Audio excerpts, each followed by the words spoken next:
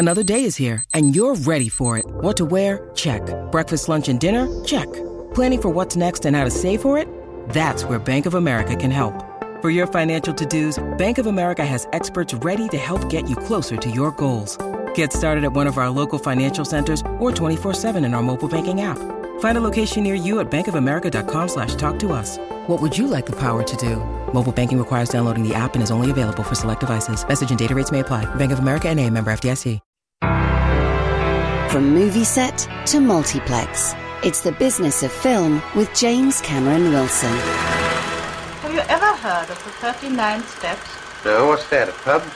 Gentlemen, you can't fight in here. This is the war room. These count to 11. I'm shocked to find that gambling is going on in here. You're winning, sir. Oh, thank you very much. This is Simon Rose. You join us for the Business of Film, where I am in conversation as ever with James Cameron Wilson as we examine what's been happening at the UK box office and review a few films along the way. So, James, where are we with the box office? Well, I've been spreading nothing but gloom over the last few weeks. So I'm glad to say that last weekend's box office had improved by the previous weekend by 55.1%, largely due to one incredibly successful film called Sing 2, which over the weekend made almost 7 million quid. It's the third biggest opening since the pandemic began, and even bigger than the original gross of Sing, which made £6.25 million prior to the pandemic. How much it make? 6.9 million. 6.97 effectively. Okay. Fantastic. Yeah, indeed. And luckily enough, I have seen it, so I can talk about it. You may not. I remember you liked the original, didn't you? I'm seeming to recall quite a while ago. Well, yes, well done. In fact, I thought it was the only worthwhile cartoon to come out of the animation studio Illumination, the company that brought us Despicable Me, The Lorax, Despicable Me 2, Minions, The Secret Life of Pets, Despicable Me 3, and if possible, the worst of the whole lot, The Grinch. And haven't they done well for themselves? Sing alone grossed over $634 million worldwide. And Illumination being Illumination, a sequel was a foregone conclusion. But the good news is that the writer and director of the first film was persuaded to return. Since his debut 17 years ago, he's only directed 4 features, but they are a distinctive quartet. Sing, Sing 2, The Hitchhiker's Guide to the Galaxy, and in 2008, Son of Rambo. And I stress that his is the only name, that is Garth Jennings, on the screenwriter credit of both Sing and Sing 2. So he should get most of the credit. The sequel may not be as fresh and surprising as the first film. It is, after all, a sequel, but it has lost none of its energy, wit, or visual ingenuity.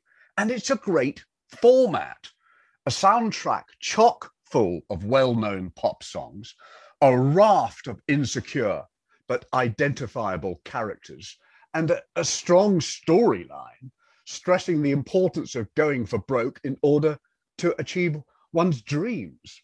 To recap, in order to keep his struggling theatre alive, a koala called Buster Moon, voiced by Matthew McConaughey, decides to mount a talent contest. However, there is a typo on the advertising flyer, with the prize money augmented by an extra 2 zeros. Much pandemonium ensues. But it was the film's recipe that was so appealing, a string of hit songs performed by a colourful variety of animals, each and every one apparently trying to overcome some kind of personal crisis. Throw in buckets of wit and an endless supply of sight gags, backed up by state-of-the-art animation, and you had a crowd-pleasing, uplifting entertainment that will guarantee you will leave the cinema with a smile on your face and your feet tapping. However, Sing 2 starts with a cliche. The camera, for want of a better word, pans through thick undergrowth, One of just 3 opening cliches in the cinema. The other 2 being a pan across water. Water, yeah. And the interior of a car. But this being the brainchild of Garth Jennings, he turns it on its head by turning the undergrowth into stage scenery and an elephant with an exquisite singing voice playing the title role in a musical version of Alice in Wonderland. Buster Moon has landed on his feet and has cast his loyal troupe of singers, including a pig voiced by Reese Witherspoon, a porcupine courtesy of Scarlett Johansson, and a gorilla voiced by Taron Egerton. First-rate warblers all, in a production that is playing to packed out houses. The next step, obviously, is to head out of the provinces and to Redshaw City, the entertainment capital of the world. But what works in Calatonia ain't necessarily going to succeed in the cutthroat arena of international show business. In the words of one dog, a talent scout called Suki, trust me, you're never going to make it in the big league. Be that as it may, the critters make their way to Redshaw City, and due to a combination of chutzpah and luck, they do get to audition for the talent mogul Jimmy Crystal, who is literally a wolf. But just as he is about to dismiss them, Gunter the Pig reveals that they have a sci-fi musical up their sleeve, which Jimmy Crystal thinks is a jolly good idea. However, judging by this and the recent Jonathan Larson musical Tick, Tick, Boom, sci-fi musicals have proved problematic. And so it goes in Sing 2. If you want to know how it all pans out, you can watch the trailer online, which details the very impressive finale, which is wonderful. Right. Okay. At least one of the trailers do, the one that I watched. I was just absolutely horrified because that's what we're all waiting for. I just don't want to tell you any more, but it's not as great as Sing, but I loved it. Oh, well, I was going to ask, and I didn't really enjoy Sing as much as you, so I just have to maybe wait till it comes onto streaming service. But impressed that it is doing so well at the box office. Incredibly so. So has it pushed Spider-Man into second place, or has Spider-Man gone even lower? Well, as you know, Belfast just came in out of nowhere and got to number 2 last week. And it's still at number 2. It's only gone down 19%. That's impressive. It made £1.9 million with a total of 6 million, which has pushed Spider-Man No Way Home into third place with 1.8 million quid, down 24%, with now a total of £90 million sterling, eclipsing the total made by Avengers Endgame in this country. And it is now the 6th highest grossing film of all time in the UK. And it's now got James Cameron's Avatar in its sights. I never saw this coming, Spider-Man No Way Home, but it's really obviously raised the value of young Tom Holland, who I see in his next film. He's top billing Mark Wahlberg. He's now one of the biggest stars in the world. A long way from Billy Elliot on stage. Anyway, back to the chart. At number 4, we've got Scream, which was at number 3, down 37% with a total of 6.15 million. 5, Nightmare Alley, which has slipped 1 point from number 4, down 40% with a total of 1.2 million. At 6, we have a new film called Parallel Mothers, which made £302,000. I'm hoping I might get to see that this weekend. That's the new Almodovar. It is, with Penelope Cruz getting a lot of Oscar buzz. Oh, I'd be really interested to know what you think of it. Well, if we get there, and plans sometimes go wrong, but that's certainly the film that we've opted to see if we get there. If we can. Are you a fan of Almodovar? By and large, I am. Yes, but he's variable, but rarely dull. That's true. I feel rarely dull, and some of his films I think are absolutely fantastic. Fewer perhaps than in the early days when he was shocking, because the trouble is each Almodovar film you've got to compare with all the other ones, and it's quite hard for him to out Almodovar, if you see what I mean. Rather like Ken Russell in his heyday. Yes, I think that's probably a very, very good comparison. I'm trying to think of the last one I saw that was very good. Oh, The Skin I Live In, I thought was absolutely fantastic. very creepy. Well, you must let me know if you get there. I will. Anyway, we've got four more films on the top. Okay. And we've got at number 7, The King's Man, down 27%. Yeah. Clifford the Big Red Dog is I suppose, the greatest. I can't think of the word now. But it's the greatest film about a big red dog that there ever has been. Anyway, it's down 56% with a total of 8.7 million. Right. West Side Story has dropped 40%. And Encanto, Disney's 60th animated cartoon, is down 56%. So after the break, if I could, I'd like to talk about two films that I have seen on screen. Yes, of course. Just before we go then, West Side Story then considered something of a failure in box office terms? I think so. Oh, gosh, yes, very much so, I'm afraid. And I know you didn't love it as much as many people have, but it's made £7,341,213, which is who knows? Maybe it will have an online life. Who knows? We have to think back and remember The Shawshank Redemption was seen by almost nobody in the cinema except us, James. Okay, let's just take that break and then we'll look at another couple of films. Sharing ideas about money. This is Share Radio.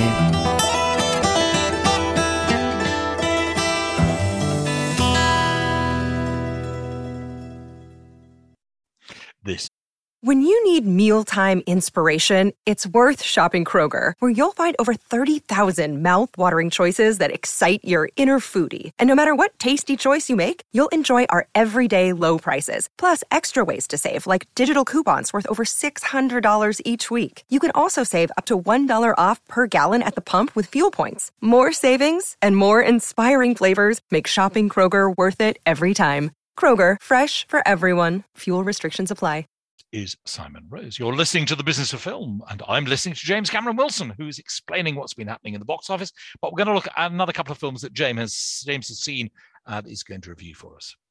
Yeah, I would like to mention a film that is gaining considerable awards heat, which I have been aware of, but have somehow missed out until now.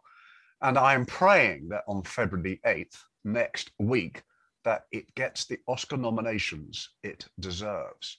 In a freak accident of personal movie programming, my weekly film night saw me showing What We Did on Our Holiday to a father and his 12-year-old daughter in my immediate bubble, who had just returned from a family holiday in Scotland. As What We Did on Our Holiday is about a family who drive to Scotland for a family holiday, it seemed an appropriate choice.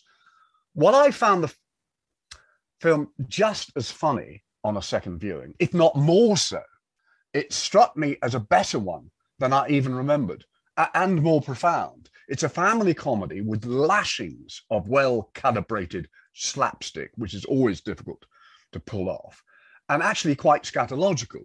But it also addresses issues such as divorce and death with a nimble hand. Oh, so this is a while ago. This is the Andy Hamilton, Guy Jenkin it is movie, indeed. Who wrote the Drop the Dead Donkey and various other things. Yeah, it stars Rosamund Pike, David Tennant, and Billy Connolly, all of whom are terrific.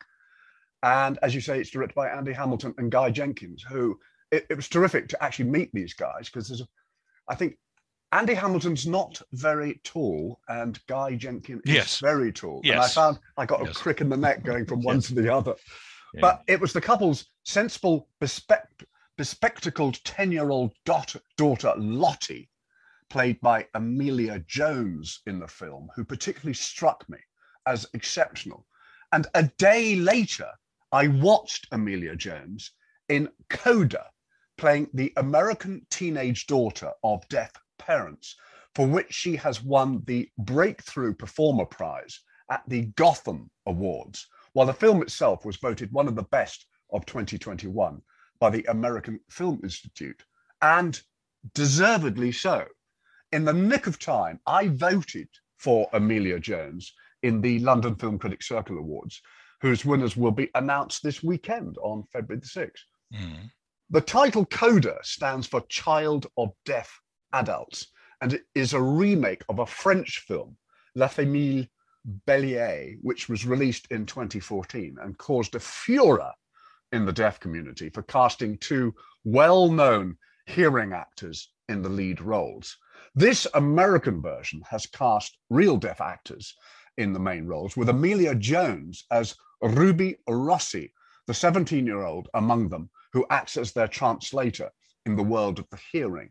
The film is set in the fishing community of Gloucester, Massachusetts, where Ruby's father and older brother make their living. They could not survive without her.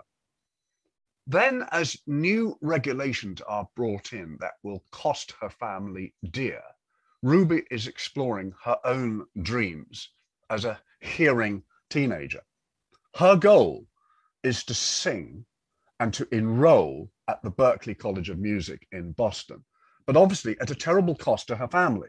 And how can she explain to her deaf parents the validity of her goal when they cannot even understand the power of song? It's an emotive premise, and Sean Heder film mines it with enormous power and sensitivity and reality. Her film is not only terribly moving, but also very funny, but never at the cost of the deaf characters, while shining a new light on what it must be like to be part of the deaf community. Emilia Jones reminded me of Riz Ahmed, who for his role as the drummer in Sound of Metal had to learn sign language to play the drums and master an American accent. Here, Emilia Jones had the same set of objectives: to learn to sign, acquire a convincing American accent, and in this instance, to sing like an angel. But then she is the daughter of Aled Jones, the Welsh teenager. Oh yes.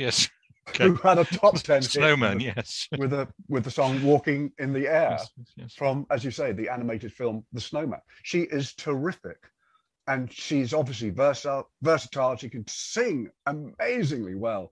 I think within the last 12 months, I've seen 2 films that have kept me choked up on so many different occasions.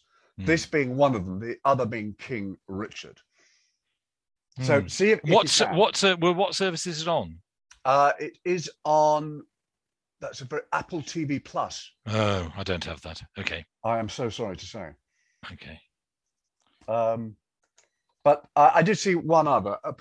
Now, did you know that according to Wikipedia, there have been 31 works relating to the life of Anne Frank, the Dutch schoolgirl who died at the age of 15? No, I didn't know that. This includes 3 animated films, innumerable documentaries, and an indie psychedelic folk album by the band Neutral Milk Hotel, which used Anne Frank for its inspiration. What there hasn't been is a big screen dramatization of Anne Frank produced in her own country, the Netherlands, until now. Although you will probably only be able to see it on Netflix over here. It's called My Best Friend Anne Frank, which sounds to me more like a Mills and Boon novel, or at least a Hollywood rom-com, than a searing Holocaust drama. The clever thing about the film, though, directed by Ben Sombogard, is that it's divided into 2 chapters. One part of the film set in 1942 and the other in 1945 in the Bergen-Belsen Nazi concentration camp. For the former segments, the film is drenched in oversaturated colours in order to capture a period of charmed childhood, as if the occupation of Amsterdam is some kind of magical game. In the death camps, the colours are bleached out, and the full horror of what has come to pass hits one between the eyes like a jackhammer. The trouble is that it all feels terribly contrived. The film it's well made, beautifully scored by Merlin Snitker, and well acted, but I didn't believe a word of it.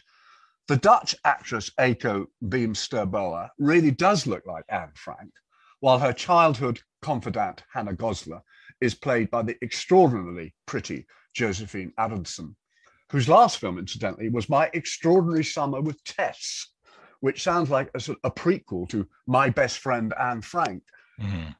As far as I can tell, most of what happens in the film genuinely did actually happen, except for one sequence near the end, which really does stretch plausibility. It's hard to knock a film that deals with such a serious subject matter, but I kept on thinking it was a missed opportunity. While the 15 certificate is definitely deserved, the film could never be accused of being gratuitous, and the director, Ben Sonbergart, pulls back from showing anything truly gratuitous or traumatic, although what we see is, I think, more than enough. For me, being told that Jewish people were not allowed to go to the cinema or even to use the telephone in wartime Amsterdam was enough to make the hairs on the back of my neck stand on end. No doubt there is an audience for this type of history lesson, but I would be hard pushed to actually recommend it to anybody I know. And there are so many films, as I say, about Anne Frank that are better than this. You said that's on Netflix, that one? That is on Netflix, yes. Right. Of course, I mean, given that we're talking about that subject, perhaps now's a good moment to mention that people should look out for Getting Away with Murders, which indeed. is a documentary about, well, essentially, I suppose, about getting away with murder. Those who were responsible for many of the crimes who, after the war, were not pursued once they'd got the bigwigs. They didn't seem to care about the rest. But I mean, a hard watch, but very, very, very good, hard-hitting documentary. It is. I do recommend it highly. Very quickly, if we've got a minute, can we talk about the BAFTA nominations? Yes, let's do that. Okay. Well, it's such a strong year for actresses, and I really didn't know how they could choose between Jessica Chastain, Olivia Colman, Penelope Cruz, Jennifer Hudson as Aretha Franklin, Nicole Kidman as Lucille Ball, Frances McDormand as Lady Macbeth, Kristen Stewart as Lady Di, and Rachel Zegler as Maria in West Side Story, all of whom have received enormous numbers of awards in America. Which three do you knock out to get it down to 5?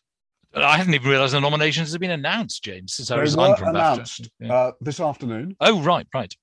And how BAFTA got round it was not to nominate any of them. What? I could not believe it. But I know they've got this new diversification thing that they've got to recommend. But I was thrilled that Amelia Jones from Coda was nominated, who I was praying was going to get nominated because I did for the London Film Critics Circle Awards this weekend. Well, they had to make room for Lady Gaga. Well, yeah, Lady Gaga's there. But so many snubs, including Denzel Washington and Andrew Garfield, who were both, I thought, shoo-ins. But we've still got, as I say, we've got the Oscars next week. But I was really surprised by their choices. But then it's wonderful to see the sort of people who have been nominated. Incidentally, 2 actors were nominated last year with roles involving sign language. This year we have 2 more. We have Troy Kotsur from Coda and Amelia Jones. Of the former, Troy actually being a genuine deaf actor, whereas last year Riz Ahmed and Paul Raci were doing sign language, but they weren't actually really deaf. This year, Troy Kotsur is really a deaf actor.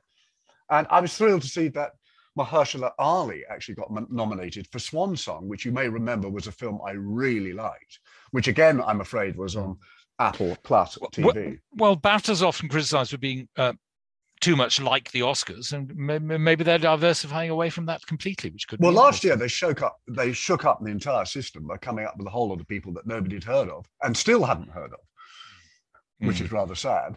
But yeah, Lady Gaga. I'm quite happy about Alana Haim for Licorice Pizza, Joanna Scanlon for After Love, and Tessa Thompson for Passing. A deal actor, probably. I wasn't even aware of a film called Ali and Ava. He was nominated. Leonardo DiCaprio was nominated for Don't Look Up. Stephen Graham for Boiling Point. And the actor who is going to win the Oscar, who's never received a BAFTA before, Will Smith for King Richard. Well, it may have a lot to do. Well, I was going to say it may have a lot to do with not actually receiving screeners, but having to look at things online, except, I mean, looking at the list very, very quickly, it looks as though those few screeners that did arrive, which are mostly Netflix ones, don't seem to have benefited massively at all. King Richard did. West Side Story got... Oh, no, we didn't get a screener of West Side Story. No, you're right. But Anyway, The Power James, of the Dog did well. Yep. James, that is it. Thank you very much indeed to James Cameron Wilson. We'll be back with more Business of Film at the same time next week. The greatest trick the devil ever pulled was convincing the world he didn't exist. I'm sorry, Dave. I'm afraid I can't do that. Surely you can't be serious. I am serious. And don't call me Shirley.